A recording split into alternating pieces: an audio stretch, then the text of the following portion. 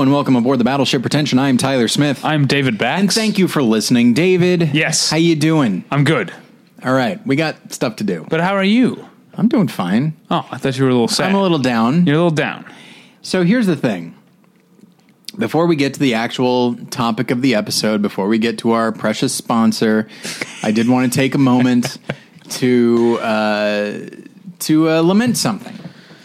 And it will actually take a much deeper turn than one would think. So, I lived in Springfield, Missouri for a while, and not really that long. Yeah, and also not really Springfield. Sorry, yes, the Springfield area, pardon me. But you lived in Nixa, where Jason Bourne is from. Home of Jason Bourne. Well, so you didn't... I would love to go back to opening night of the Bourne Supremacy and be at this theater. Oh, yeah. When no one knows that Joan Allen's about to say that Jason Bourne, his real name is David something. Yeah. And that he was from Nixa, Missouri. What do you think the reaction was in the room? It must... Do you think it was hoots and hollers, or do you think people were like stunned? Stunned. How could it not be? I saw it on... And then probably a murmur. Probably, yeah.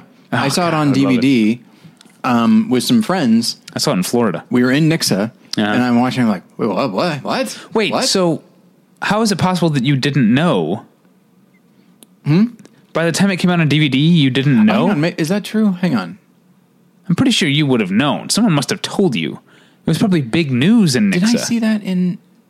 I saw the last one in theaters.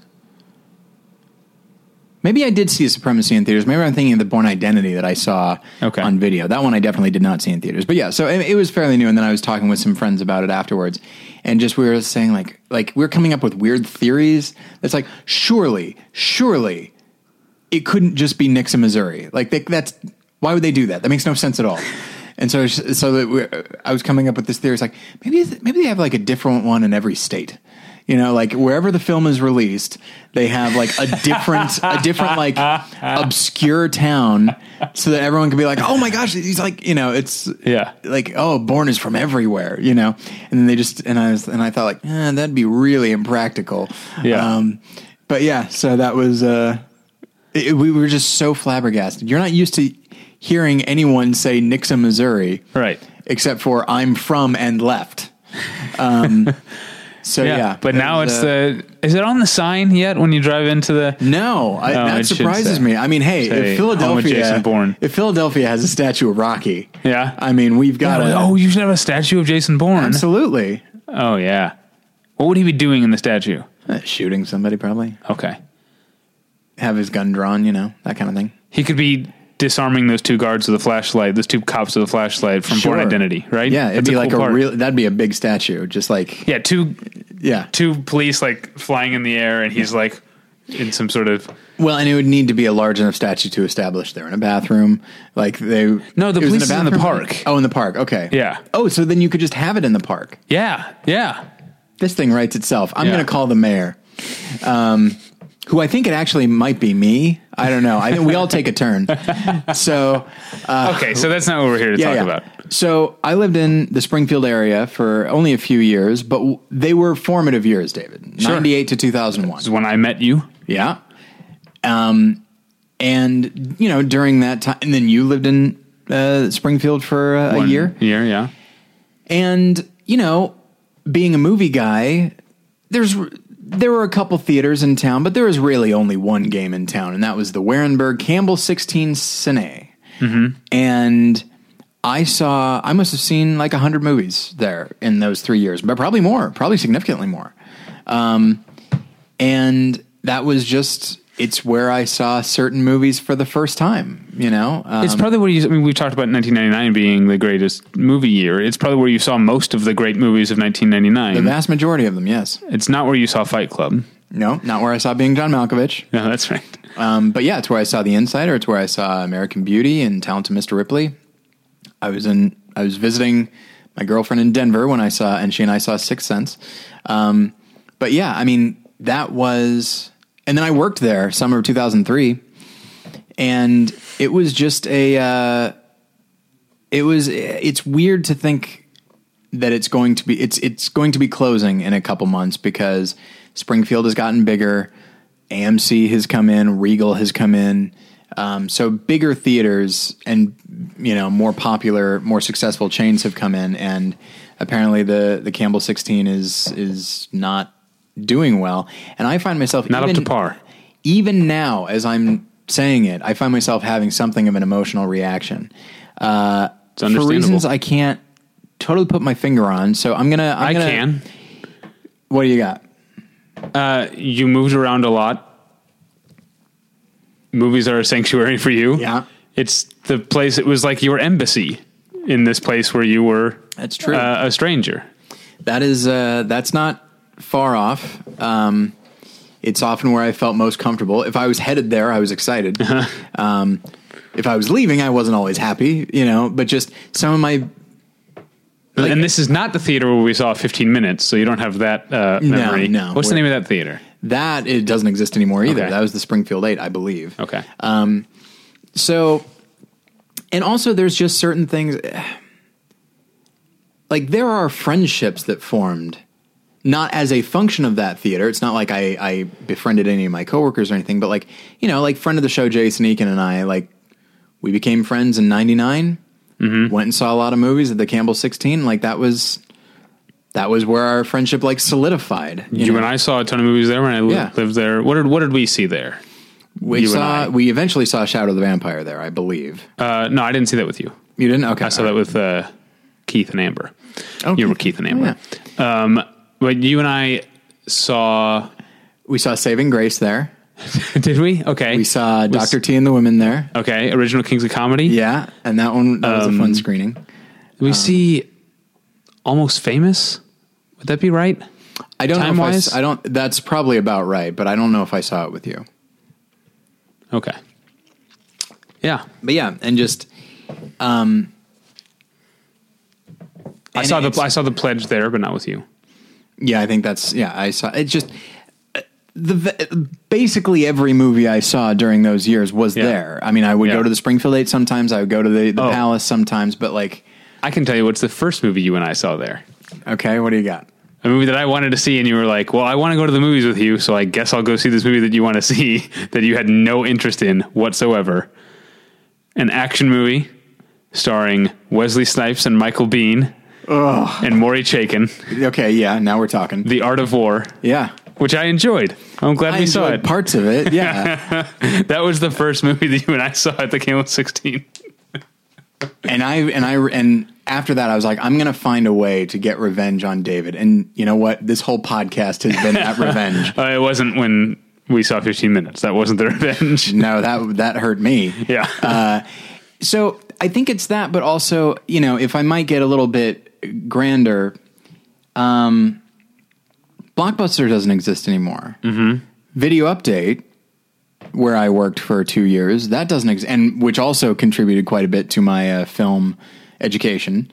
That doesn't exist anymore. Video stores in general, and now this movie theater is gone. And then, honestly, like they say, and like Siskel and Ebert are gone. Like just I feel for you, because the saying is you can't go home again. For you, the saying is you can't go to work again.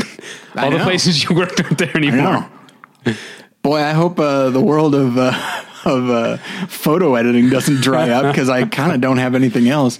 It's a good thing I'm going back to school, to get a master's in film, which will work out great. Yeah. I look forward to that. But no, it really is like there are things that will happen. Sometimes it's, I move or somebody passes away or whatever, that really makes me feel not old, but that I am getting older. And the fact that, when I watched, oh my gosh, Life Itself, when I watched Life Itself and it was over, I cried harder at that than I have at anything for the last, I'm going to say 15 years. Wow. Because it was I would venture to say it was a cathartic cry. Like that was a lot of stuff being held up, and it was just like really like mourning not who I used to be, but like just my childhood and my formative years, because like, well, Ebert's gone now and Siskel had been gone for years.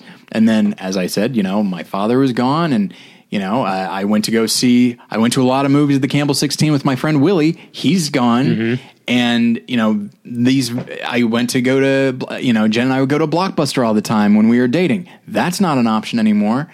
And and if I go back and visit my mom, I can't take a day and go to the Campbell 16, the theater where I learned to love where I'd already loved them by that time, but just like where I kind of solidified my love of movies. I can't do that anymore. And it just feels like doors are closing behind me, and not because I'm burning bridges or anything, to mix my metaphors. And so I just find myself kind of in this in a very strange emotional place, thinking about the Campbell 16 being gone. There are theaters in Denver, where I lived much longer, that have closed, that haven't been that big of a deal for me, because they were just one of many theaters I would go to. But like, there are only Campbell 16 was the biggest theater in the Springfield area, and for it to be gone is to me insane. Cut to an article I read today. Okay. This is news to me. Yeah.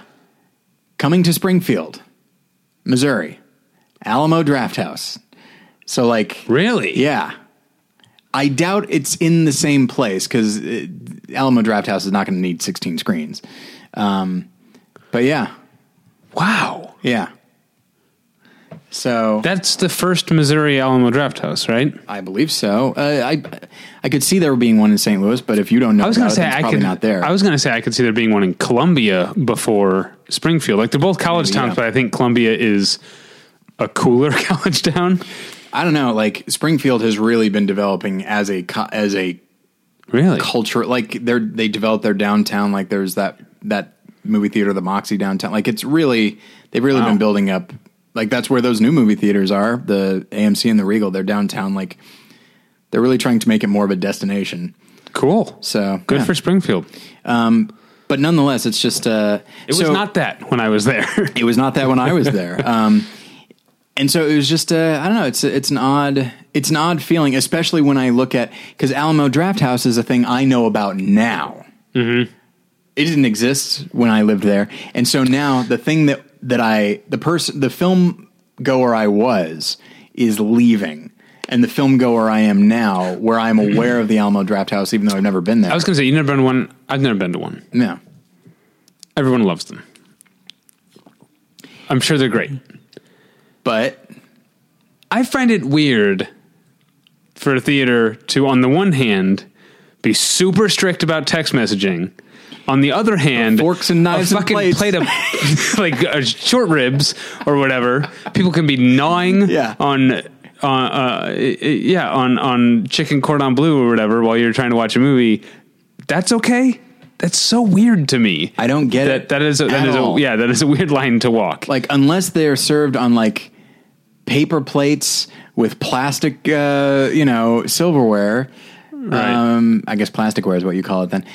But even then, like, there's still like this scratching of and there's plastic. Still the smell of food. Yeah. Like, okay, so the no texting thing, which I'm with, sure, I'm on board with that, but that feels like, okay, you're preserving the pure movie-going experience. Yeah. Right? But if I can smell someone's fried chicken and mashed potatoes, like, isn't that just as intrusive? Like, imagine someone... You don't walk around a museum gnawing on a turkey leg, right? Isn't that kind of the same situation here? Sorry, I just got this image of like a Henry VIII type just walking around surveying his art. Yeah. Well, it's tough because I'm sure some people are like, well, I mean, there's already food in theaters. There's popcorn and hot dogs and nachos and stuff. That's too much for me. Right, and I'm okay with it, but at the same, that's what I actually am not thrilled with nachos, because those make a loud crunching sound. Right, popcorn can, but it's not known for being crunchy, or like not being audibly crunchy. Mm-hmm. And then like when people open up candy, it's like, okay, this is like a cellophane wrapper and stuff like that. You know, isn't that why they have the boxed candy? Like, I think so. Yeah, because it's less noisy. That can kind of echo a little bit in the box. But someone's trying to shake out that last milk dud stuck to the inside. That's perfect. Yes. But yeah. And so, I'm with you on Alamo Drafthouse. I'd like to go. I hear it's this wonderful experience, but it seems like they program good movies. They have a great relationship with filmmakers. Alamo, as far as a distributor, is awesome. Has distributed a lot of great stuff. Let me ask you this. You go to Alamo Drafthouse. No, you go to Alamo Drafthouse. you go to hell. I'll go to Alamo Draft House. You go to hell. But no, like if you go to Alamo Draft House, where people get food, it's assumed. Are you going to order any food? I probably won't. I don't think I will. I don't like the idea of contributing to it. I also don't like the idea of eating in a movie theater. That's true. I have gotten popcorn before, but even then, not very often. I don't like eating popcorn if the movie theater is packed. I get that. If there can be some space, sure, then I'll like relax a little bit. But I don't like eating when there are people next to me. Essentially, yeah. In a movie theater, yeah, I don't think, and I'm sure because the Alamo Draft House is coming to downtown. I'm sure I'll go see a movie. Sure. There, I don't think I'm going to order any food. Yeah, it's so weird that like you said like I don't like eating. And I was like absolutely, and then you said popcorn. I was like, oh, that doesn't count, right? It's just popcorn. It's not real food. But what I will say is there have been a couple of times where I find myself having to go to a screening at the ArcLight, and I have not eaten dinner beforehand, and they have hot dogs there, and so on a couple of occasions I've like had a hot dog while the movie is playing. I'm like, I don't like this one bit. You give me popcorn and soda, and I'm good. But like this feels wrong. It feels like worlds colliding. The world of dinner and the world of a movie. Yeah. That's why people say, let's go to dinner and a movie. They don't say, let's go to a movie. We all know that also means dinner, right? Like it just... Yeah, it's a weird movement, but it's not, because it's not just the Alamo Draft House. There's there's an AMC in Marina Del Rey that does it. Yeah. I don't know. I don't get it. So thankfully we were able to pivot to my melancholy, sad feelings to just the standard Battleship Pretension, just pissed off. Yeah, shitting on something that most of our listeners love. Everybody's happy about it, but you and me. Yeah. But you know what everyone's happy about is our sponsors. Yes, absolutely. So everybody, listen up. Because this episode is brought to you, oh boy, by the Alamo Draft House. Oh, I wish I'd paid attention to that. I'm joking, of course. They would never sponsor us, and we wouldn't take their sponsorship. We absolutely would. Yeah, there's no question about it. And they just say like, oh, tell them what's on the menu now. I'm like, damn it. Yeah. So this episode is brought to you by Mubi, a curated online cinema that brings its members a hand-picked selection of the best independent, international, and classic films. Every day, Mubi's curators introduce a new title, and you have 30 days to watch it. That means there's always 30 wonderful films to enjoy, all for only $5.99 a month. Plus, when you use their mobile apps, you can download films to watch offline. Now, Mubi is focusing at the moment on the Cannes Film Festival. So if you go to battleshippretension.com, you will actually see along the side, there's a new graphic that says Cannes Takeover. Yeah.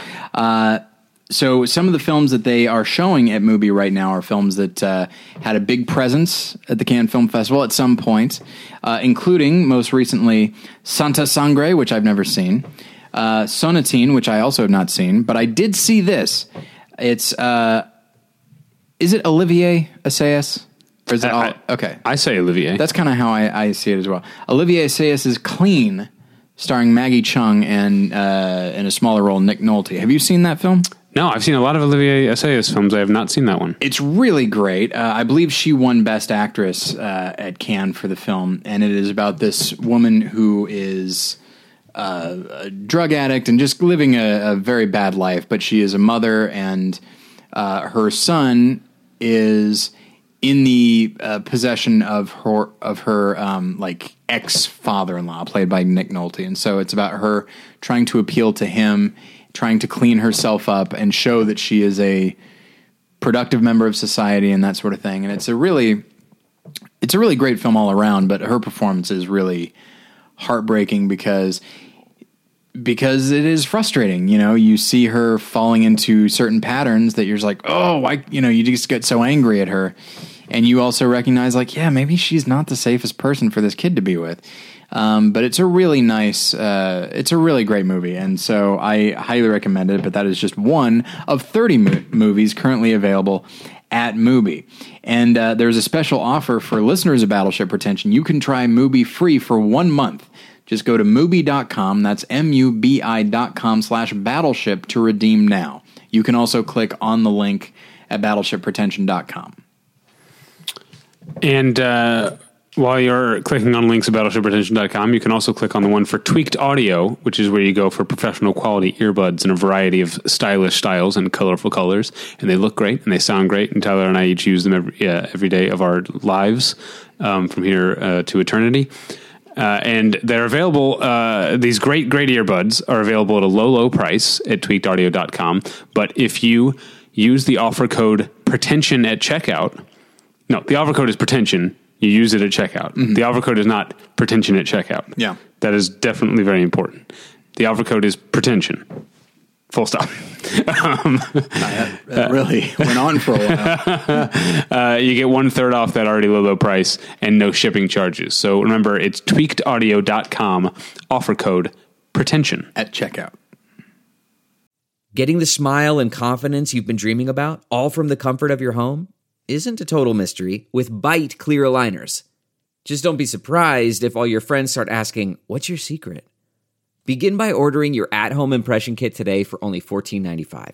Byte clear aligners are doctor-directed and delivered to your door. Treatment costs thousands less than braces, plus they offer flexible financing, accept eligible insurance, and you can pay with your HSA FSA.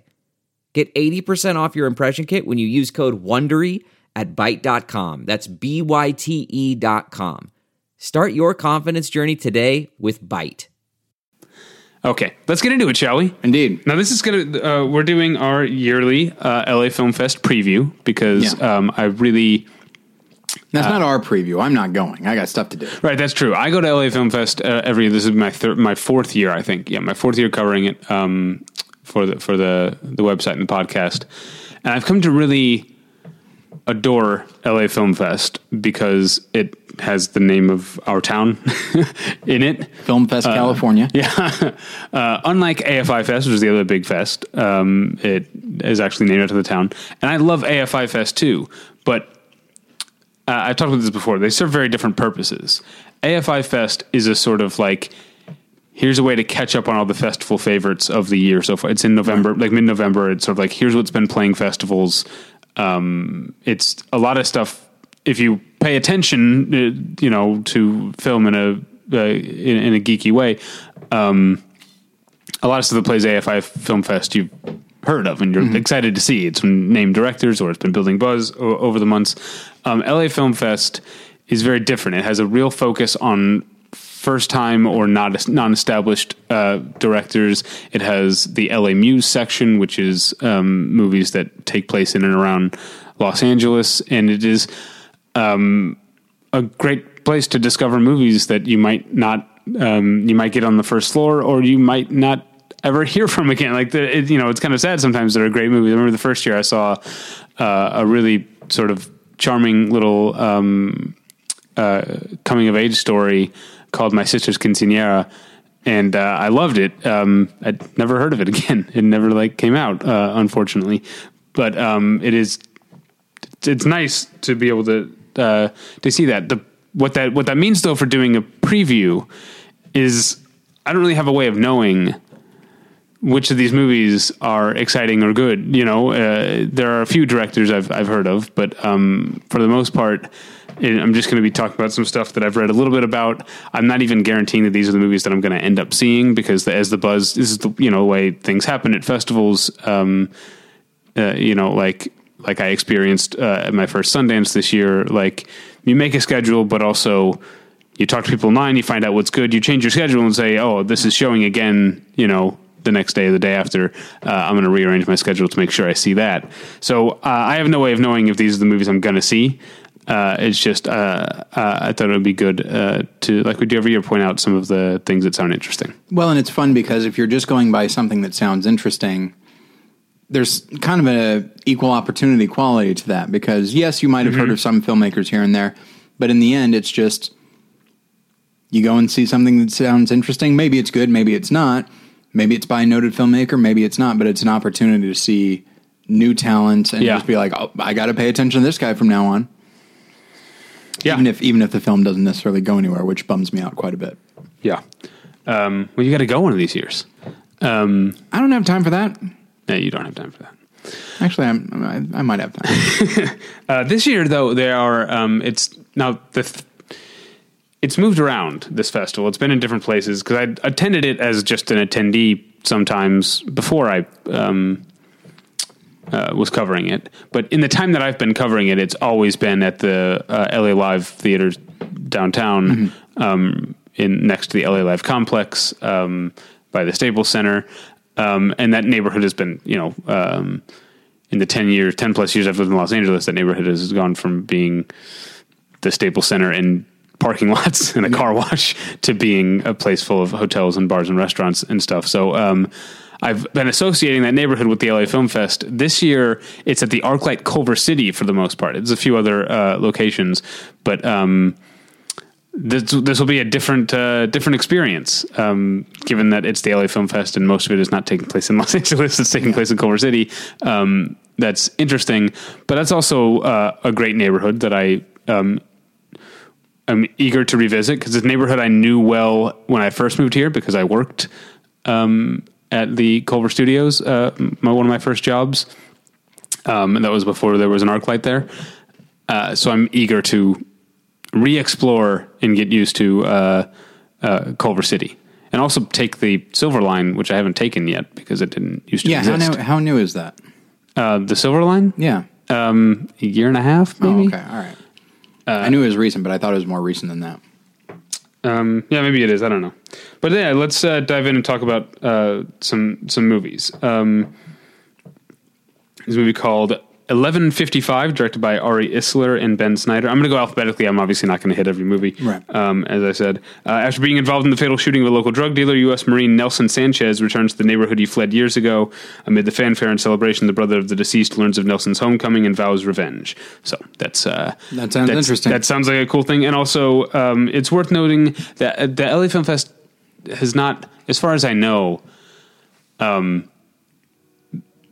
outwardly made it clear that we are trying to be more diverse. But I have noticed in the years that I've gone that there have been a number of stories about minorities and also a number closer to societal representation of gender among directors. Okay. That's something I've seen a lot, and I really appreciate that. So that sounds like a cool little thriller that... So it sounds like they're really lowering standards. Yeah, that's probably how they're getting that done. Yeah, I'm joking, everybody. Please know that I am joking. Yeah, I know you're joking. Okay. Beyond the Gates. This is part of the Nightfall series. I don't actually really know what that is. Two estranged brothers who reunite at their missing father's video store to liquidate the property and sell off its assets. As they dig through the store, they find a VCR board game that holds a mysterious connection to their father's disappearance and deadly consequences for anyone who plays it. Everything about this sounds awesome and yet so very depressing. So I'm guessing the Nightfall thing is a little more genre-based. I would guess so, yeah. That's where... That sounds great. Who made that? Oh yeah, I'm supposed to say the names of the directors, and I already clicked away from this. It is directed by Jackson Stewart. Stewart? That's how I say it. All right. Because that's who you are. Now here's one. Every LA Film Fest opens with a major premiere. You know, I think it was like Man of Steel was there. Monsters University was there. Last year it was Inside Out. Just these really small Yeah, films. I think that's something they're doing to, get some eyeballs on the sure on the festival. So this, but the thing is, my press pass. There's different levels of press passes. My press pass does not get me into the opening night thing, which I don't really care about this year that much because it's The Conjuring 2. I haven't seen The Conjuring. It's good. I hear it's good, but I want to see it before I see The Conjuring 2. Sure. So I don't really have. I guess that's all I have to say about that. All right, here we go. Desierto is what I'm looking forward to because it's directed by Jonas Cuarón of the. All right. It's also produced by Alfonso Cuarón. They're brothers, I guess. Okay. A unique modern vision of terror. Desierto is a visceral, heart-pounding suspense thriller packed with tension from start to finish, starring Gael Garcia Bernal and Jeffrey Dean Morgan.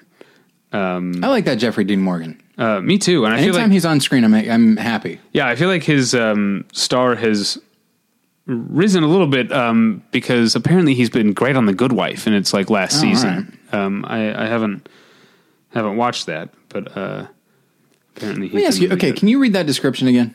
I can. Sorry, I know that we want to keep this short, but I just no, that's fine. I don't want this to just be a list of movies. I want to talk about the stuff. Oh, all right, because this is about to be negative. Desierto is a visceral. I keep saying visceral. Desierto is a visceral, heart-pounding suspense thriller packed with tension from start to finish, starring Gael Garcia Bernal and Jeffrey Dean Morgan.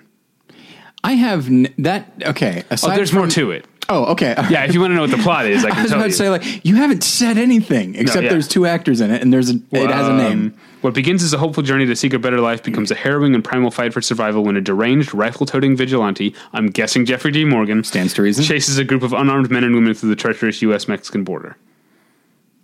Why would he chase unarmed? Oh, I bet it's like an illegal immigration thing.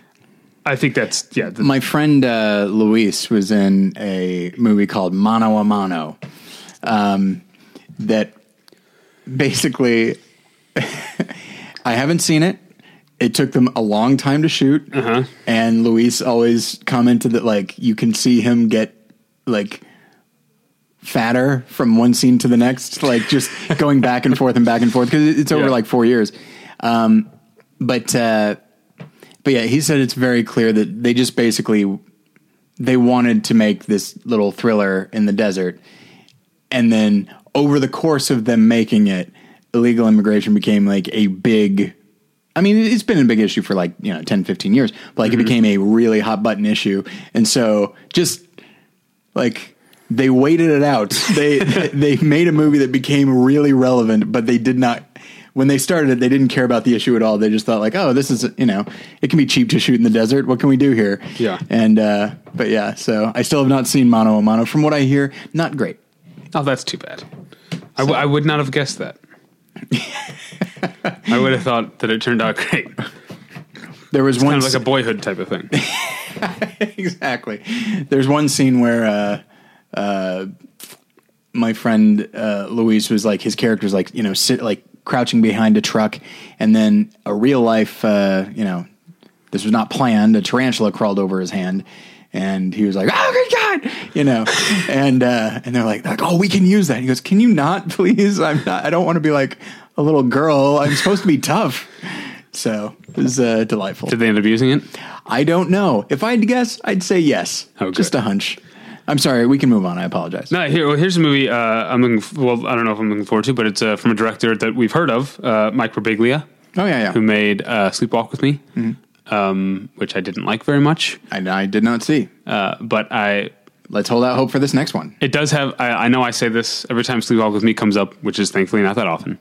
But I'm always very interested in where PG-13 movies use their one fuck. Sure. Sleepwalk with Me has a great one. Okay. Where he finally stands up for himself as a up-and-coming road comic and insists, I'm not paying for these fucking chicken fingers. There you go. That's about right.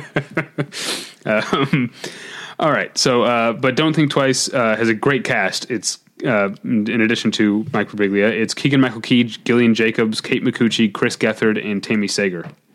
Yeah, that's great. Yeah. For 11 years, the members of the commune have reigned as big fish in the small pond of the New York improv theater world. Okay, I'm a little less interested now. While working menial jobs day after day to support themselves and returning home to share rundown apartments. All right, I don't need to go on.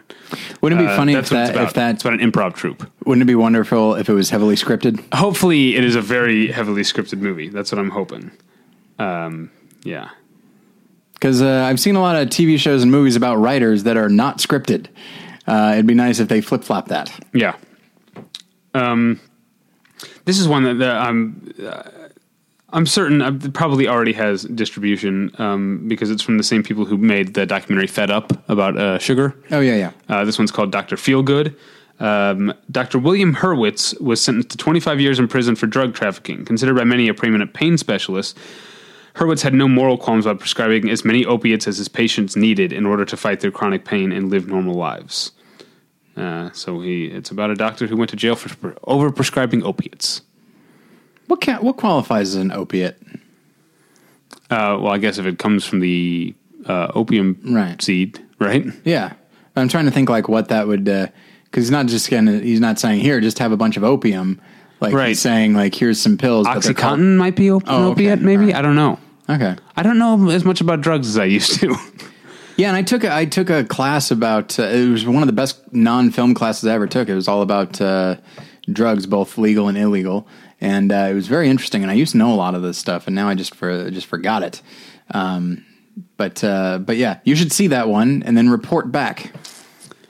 All right, opiates qualify as this. Yes, this one does have distribution. I know because I got an email from Sony Pictures Classics about it. It's called Equity, directed by Mira Menon, starring Anna Gunn and James Purefoy. With an aggressive prosecutor from her past on her heels and a strained relationship with her junior prosecutor, senior investment banker Naomi Bishop is forced to re-examine her own ambitions in the cutthroat world she loves, one where the glass ceiling is yet to be broken. All right, another comment real quick. I'm all for these comments. So I've said some positive comments as well.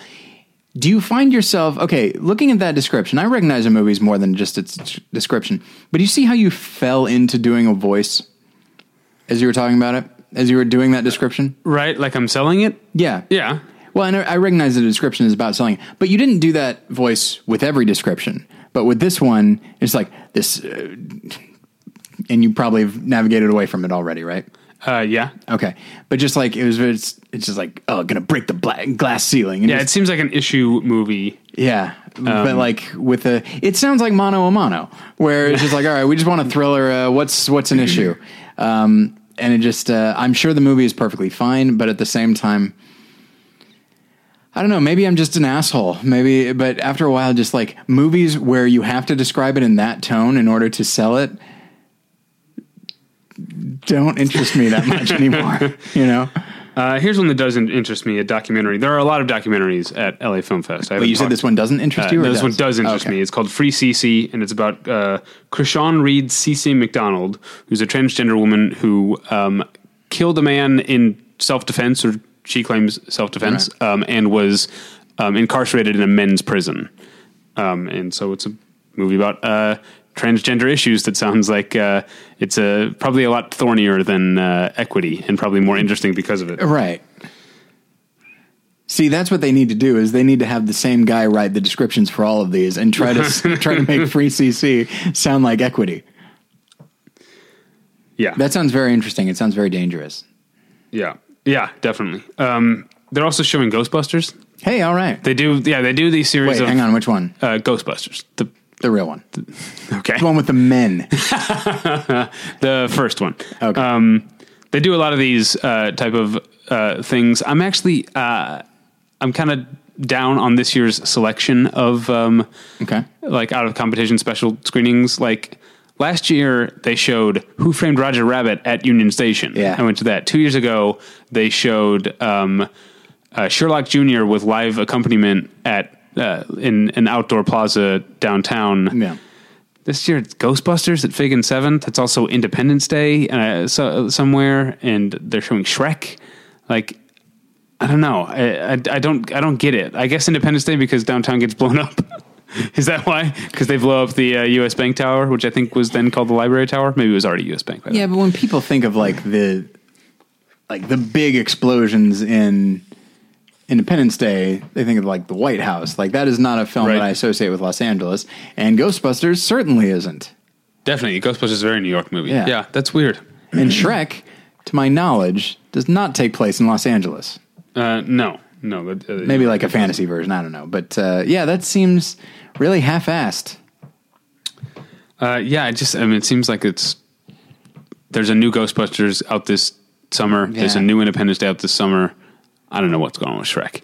Everyone likes Shrek. I don't know what Donkey and Cameron Diaz are up to. Sure. Last time I watched any bit of Shrek was the last time I watched I Am Legend. That's right. All right. A movie called, I'm looking forward. This is part of the LA Muse section, which is definitely more LA centric than Independence Day. Although the LA explosion in Independence Day is the one where Vivica Fox and the dog hide in the tunnel, right? Oh, yeah. Okay. Well, that's memorable to me. Sure. The dog gets saved. Yeah, the dog should die, but sure. No, the dog should live. Dog should always live. Oh, poor I Am Legend. That's Will Smith's character's name, right? Yeah. Girl Flu, directed by Dory Barton. Bird is mature for her age, a thoughtful sixth grader who dreams of doing the grocery shopping so that all food groups are represented, but whose emotional wisdom starts to slip when her body begins to develop. After her first period arrives in an embarrassingly public way, Bird turns to her single mother for guidance. However, her mom is a flighty stoner who finds this milestone just as befuddling as her young daughter. Already frustrated by the recent move to Echo Park from the Valley, Bird wishes everything would start making sense again. That sounds good. That does sound good. Yeah, that's why I picked it to talk about. Yeah. And it is it's an LA movie, although I am there's a bit of a hesitation about a recent move to Echo Park and it being a white family. It seems like it's another gentrification movie. 2 years ago, there was a movie called Echo Park that played there that I thought was abhorrent, and it just 2 years ago, and it just got an actual release. And I didn't recommend anyone go see it because I hated it, but it was that kind of movie. One thing that I find really interesting about, and I think I mentioned this to you years ago, but it's nice that it's consistently true. It's like, all right, guys, we're making a coming of age movie. It's what's the main character? Is it a girl? All right, period. Is it a guy? Premature ejaculation. Got it. Got it. This thing writes itself. Yeah. We need a nice shorthand here. Now, don't get me wrong. The movie sounds really good, but it's the first place my mind went. Yeah. John Krasinski, as a director, has a new movie coming out called The Howlers. It's playing there. Are we moving on from that? Yeah, moving on. I didn't see, what was the last one he did? Brief Conversations with Hideous Men? Is that what it is? I think so. I did not see that. I don't care for that title. Why not? Because I feel like he's trying to prove just the idea of I don't like long sentence titles for the most part. See, I'm a big fan of. I really want to see this 13 Conversations with Hideous Men Who Stare at Goats. or how I learned to stop worrying. Yeah. Okay, so you got to vamp more because sorry. Sometimes this tablet is a little slow to load. The House on Cocoa Road, a documentary directed by Damani Baker, running a cool 78 minutes. Nice. I'm a big fan of that. In the midst of the racial violence sparked by Reagan's war on drugs, leading a normal life had become unfeasible for many citizens of Oakland, California. In a moment of inspiration, activist and teacher Fannie Houghton decided to show her children a different way of life. She and her children moved to the island nation of Grenada to participate in an Afrocentric revolution with the goal of realizing a utopian, this is utopic, socialist society. But in Grenada, a U.S. military invasion threatened their safety and dreams. So that sounds interesting to me about a family who left federal government intrusion in one part of the country and went to a different part of the world where the U.S. government terrorized them again. It's like Jaws: The Revenge. Yeah. That's The House on Cocoa Road. Here's one I clicked on 100% just because of the picture. The picture is Idris Elba in a tux, looking very cool. Yeah. It's called 100 Streets, directed by Jim O'Hanlon. Multi-stranded drama, I'm out. It's set within one specific area of contemporary London. The cast of characters face major choices and changes in their separate lives. All right. Oh, man. Losing consciousness. That lost me quick. I mentioned Independence Day. Life Animated is playing, which is a movie that I've already talked about in the Movie Journal, which is about the young autistic man who learned to, or I guess as a boy, learned to communicate again through Disney movies, animated Disney movies. It's a very charming documentary. They're also showing Lights Out, the new horror movie, which I saw the panel for at WonderCon. It looks very cool. Oh, wait, no, I can... Okay, I was like, it sounds familiar. I can picture the trailer... And it's scary, super creepy. Yeah, makes me afraid of. I haven't turned the lights out in weeks, so it's really screwing up our electricity bill. Here's another sort of. It's called Lowriders. It's another sort of thriller with a minority cast. It seems to be a big. What was it? 1155 and Desierto. There seems to be a lot of Latin American representation in genre movies here. Lowriders, directed by Ricardo de Montrui, I think. Where Teenage Danny is from, lowrider culture is about more than just spectacular cars. It's about ethnic heritage, community expression, and family traditions. When an annual lowrider event forces him to choose between his traditional father and his estranged criminal brother, Danny's loyalties are severely tested. The father is played by Damian Bashir. Oh, okay. The criminal brother is played by Theo Rossi. I feel like he was on Sons of Anarchy, maybe. Okay. The name sounds familiar. I can't place it, though. I could be wrong about where I know that name from. Oh, here's another movie of... Oh, go ahead. My concern about a movie like that is that, that's a subculture I know nothing about, and it sounds really interesting to me, but it also sounds like they're taking something that's interesting and injecting a really conventional story. But sometimes that's enough to me. Sometimes that's enough. Just a new setting for a conventional story is interesting to me. I guess that's true. Or just a new twist, Obvious Child is a pretty standard romantic comedy, but it also has this abortion plot, and so just like changing one thing can sometimes inject a lot of freshness into the whole thing. I guess that's true. All right, another L.A. Muse movie, also directed by a woman, Heidi Saman, is called Namor. Stephen Bassam spends his evenings in an upscale restaurant among the nouveau riche elite. But he's not there to dine, he's there to park cars. An all but invisible valet, Stephen is acutely aware of his dead-end situation and begins to act out erratically. As the bonds of his once tightly knit Arab-American family erode, Stephen acts out in increasingly erratic ways, and struggles to figure out who he is and what he ought to be doing. That sounds good. I would have, if I were an editor, I would have encouraged that person to not use the words acting out and erratic 2 sentences in a row. Yeah. See, I think they should have swapped out that second one for erotic. There you go. I skipped over one, actually, because it's another documentary I've already seen and talked about in a movie journal. It's The Music of Strangers, which is the documentary about Yo-Yo Ma and the Silk Road Ensemble. Which I just saw a trailer for the other day. You saw it before Last Days in the Desert, so did I. And it looks really good.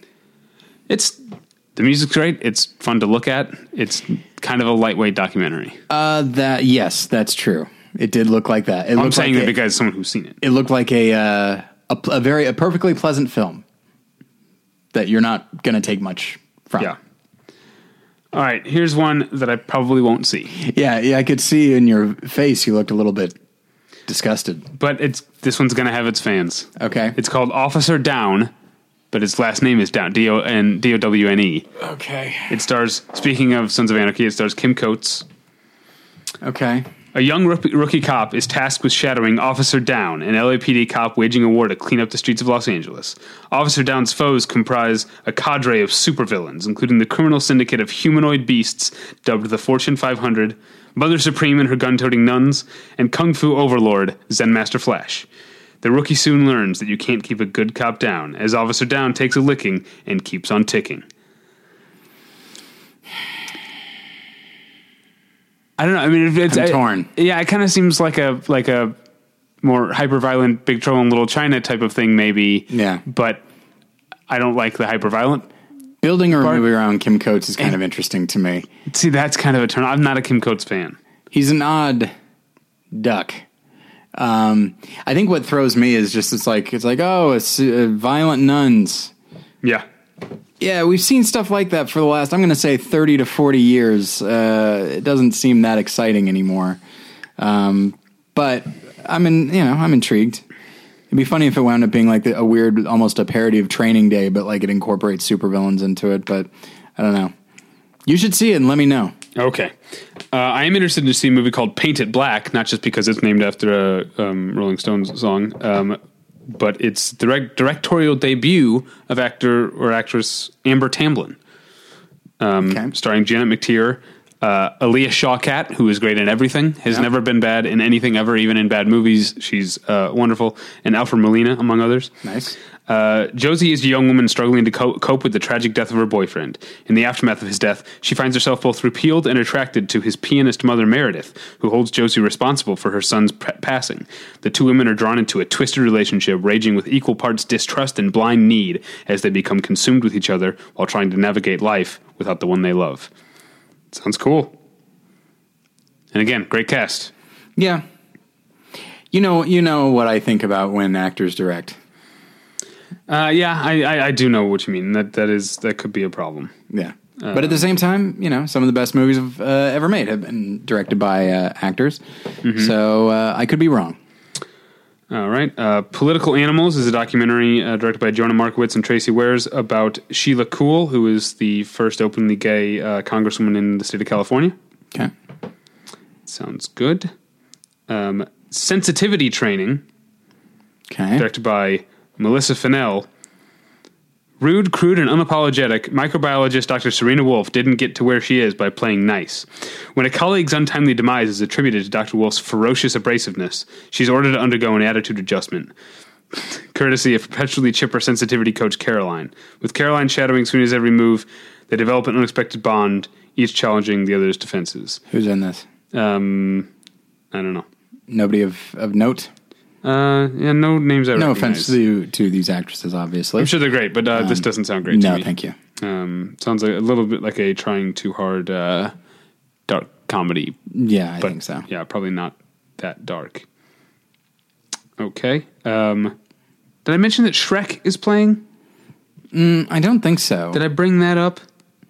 No, that's the one where they ain't afraid of no ghost, right? Is that the one? Yeah, that's the one. Okay, yeah. Movie called So Be It, directed by Stephen Gyllenhaal. It doesn't say here if he's a relation to the famous Gyllenhaals. Stan, I could see that. I imagine it's not a coincidence. But I mostly bring it up because it stars Alfre Woodard. I love her. Yeah. And also the aforementioned on the Movie Journal, John Hurd. Yeah. Someone named Dash Mihawk. Oh, yeah, I know who that is. I know who that is. Cloris Leachman. Okay. This is a hell of a cast. And I don't know if you know who Jacinda Barrett is, but I know who Jacinda Barrett is. The name sounds familiar. Because she is a former Real World cast member from the Real World London. Okay. So this guy, Stephen Gyllenhaal, he is... Oh, no, they're not married anymore, but he was married to Kathleen Mann. He was married to Naomi Foner, and his children are indeed, yes, Jake and Maggie Gyllenhaal. Oh, he's the father of them. Yes. Oh. Yes. Huh. I thought he was like a new up and coming, like a younger, younger brother. Yeah, the new Gyllenhaal. No, he's, yeah, okay. The Sweet Life is a movie. Zach and Cody. Right? Yeah, why do you know that reference? I don't know how I know that. I used to close caption that show. Okay. So I know more about it than I... The minute I said, I was like, I don't know anything about that show. Yeah. I don't know who's on that show. Right. But that one is a pun.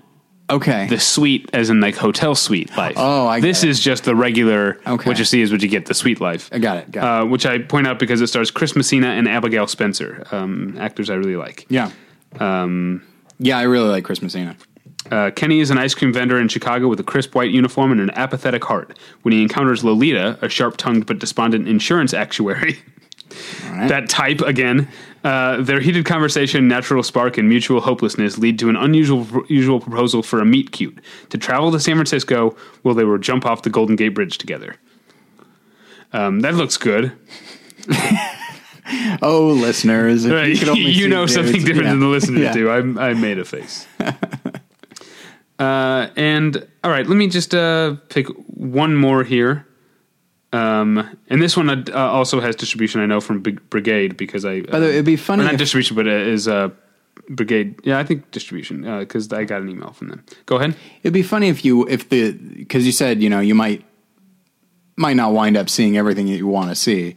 Yeah. It'd be funny if everything you wound up seeing was the stuff that did not look good to you that you mentioned here. Yeah. I would love that. I think, because I hate you. Yeah, if I saw these cutesy dark comedies. Ugh. Let's go jump off the Golden Gate Bridge. Look, no offense. Good for LA Film Fest for picking it. I'm sure there's a reason they picked it. But at the same time, come on, guys. Come on. Yeah. I'm free to say this because I'm not going to go. Right, yeah. But yeah, it sounds like... all I can say is, come on. Sounds like a prequel to Wrist Cutters, A Love Story. Sure. Which you and I saw. Did we see that together? Yeah, I believe so. At that cheap theater in Pasadena. Yeah, that's right.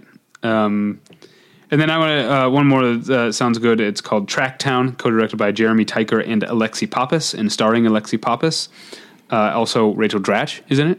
Right. 21-year-old Plum Marigold has lived her entire life surrounded by coaches, teammates, and fans as she trains to be an Olympic distance runner. Though she excels in her sport, she's always felt like an outsider, as her schedule kept a normal life of boobs and boys at bay. That all changes after Plum is ordered to take a day off from running to recover for the finals of the Olympic trials. Her forced downtime, including a surprise connection with a boy who works at the bakery, sets her on a path where she can finally see the full picture one step at a time. So it sounds like it might be one of those all-in-one-day movies. That can be hit or miss. Those are interesting. Are they her boobs? I'm guessing her diet and workout regimen has kept her from developing, maybe? Okay, maybe. I'm not sure. I don't know. It's an odd... I mean, don't get me wrong, it would catch my eye, but at the same time... Like, if I... Okay, let me put this out there. If I was out there, like, if I was a womanizer, and you were to describe me... Like, you wouldn't describe, like, oh, he's up to his neck in, dicks and ladies. Well, it's mine. It's just mine. Right. First off, it should be singular. It seems odd that, like, maybe it's more of an issue than they're making it out to be. Yeah. Yeah. It could be they're just trying to catch eyeballs. Boobs and boys. Yeah. Hey, those are two of my favorite things. Wait, what? So that was just a little overview of the things that I'm excited about. I feel like we got some good conversation about it out of it. And I did. I wasn't even really looking to do this, but I did, to go back to something I said early on. The number of movies that I mentioned that are about people of color and or directed by women. Yeah. There's a lot of them, and I find that really exciting. As someone who was very motivated and inspired last year by our friend Mariah's Year with Women project, I've been noticing more of that sort of thing, trying to keep an eye on who is making the movies that I'm seeing, You know what's interesting for me, just as, as I've developed as a moviegoer, I recognize... By developed, you mean boobs. Yeah, boobs. And my boys, I have two sons. Did I not tell you that? Okay. I thought you were talking about your testicles. Oh, I call them... yeah. Anyway, so... As I developed as a moviegoer, like, I recognize that I can be excited. I can be equally excited about, like, oh, this is, more movies from female filmmakers, or more movies from, other people of color, whatever you want to say. I do find myself more inherently interested in, like, the movies by, like, a Latino filmmaker or something like that, or African American or something. It's not that I'm not interested in women, but that, like, now here's the thing: if it's a Latino woman or an African American woman, I'm more interested. But while I recognize that the life of a woman is different than the life of a man, I do feel like if they're both white, culturally there'll be some similarities. Whereas, like the Lowrider thing, it's like that's something that is completely foreign to me, and that sounds exciting. Like, it might be the only window I ever get into that subculture, and so that sounds more interesting to me. Yeah, I see. I don't know that it is. Obviously, I don't have to choose. Yeah, you don't have. Yeah, that's the great thing, is you don't have to choose. And at LA Film Fest, you can choose all of these. Absolutely, or most of them. I'm going to go for Independence Day and Ghostbusters and Shrek. I like to. Maybe The Conjuring 2 and Lights Out. Sure. If you want to go indie.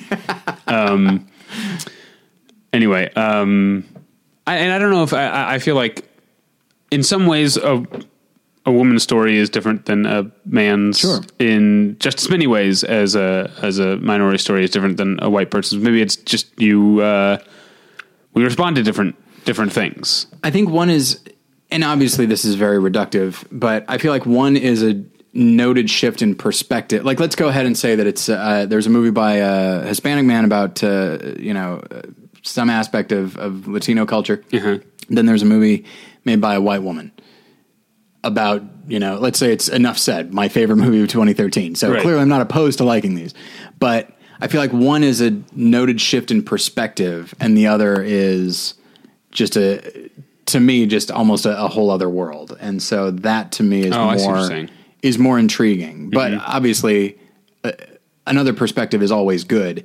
Yeah. But I think if it's something that catches my eye more, it's an opportunity to see something that I'm pretty much unfamiliar with in my everyday life. I like that. You know, and I'm married to a woman. I get it. Yeah, you understand. Yeah, everything. You know, they turn into women and they get their periods. Right. You know, boobs that's how and it works. boys. Boobs and boys. That's what it's all about. Yeah, you can boil down femininity into boobs and boys. It's like the writer of that synopsis read Jen's wedding vows, you know. All right. You can find us at battleshippretension.com. That's where all my LA Film Fest coverage will be. We'll do a wrap-up episode. We need to schedule that, by the way. Indeed. Because I can't do it on that Thursday.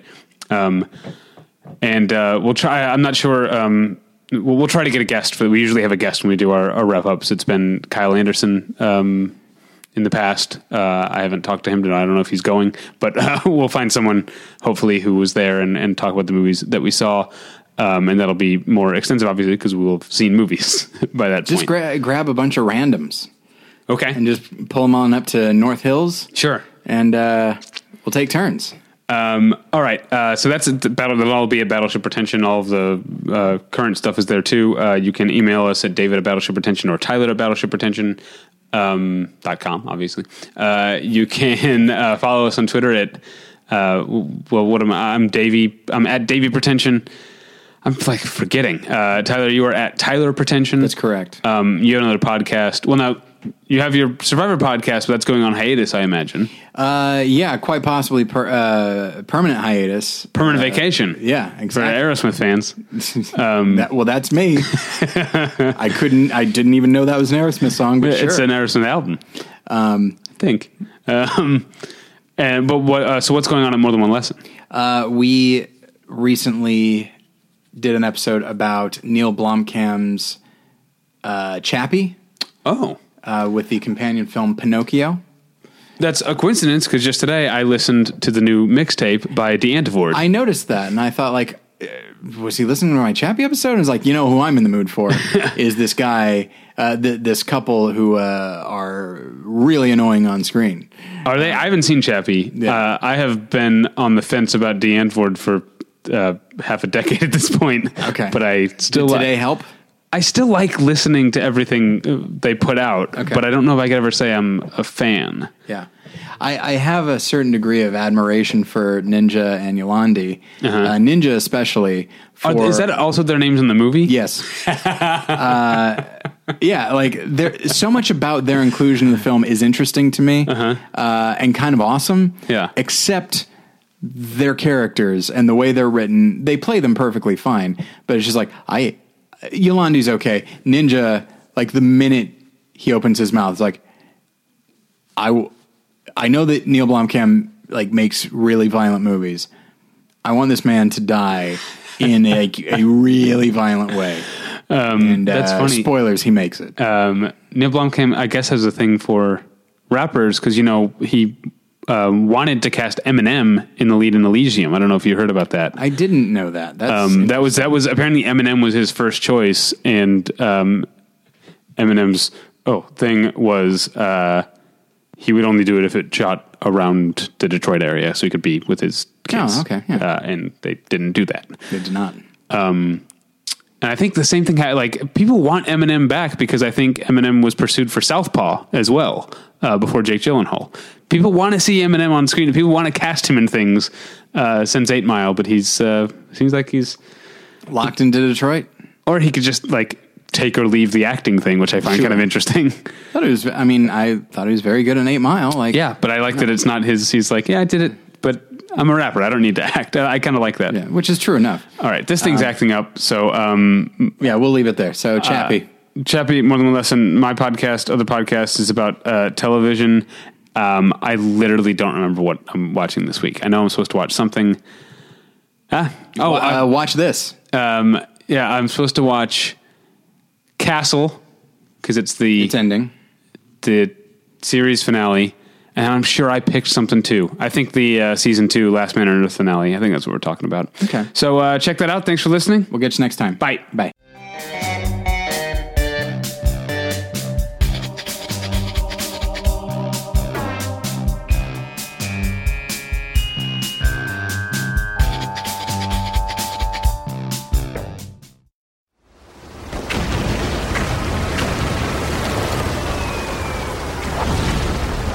This program is a proud member of the Battleship Pretension Fleet.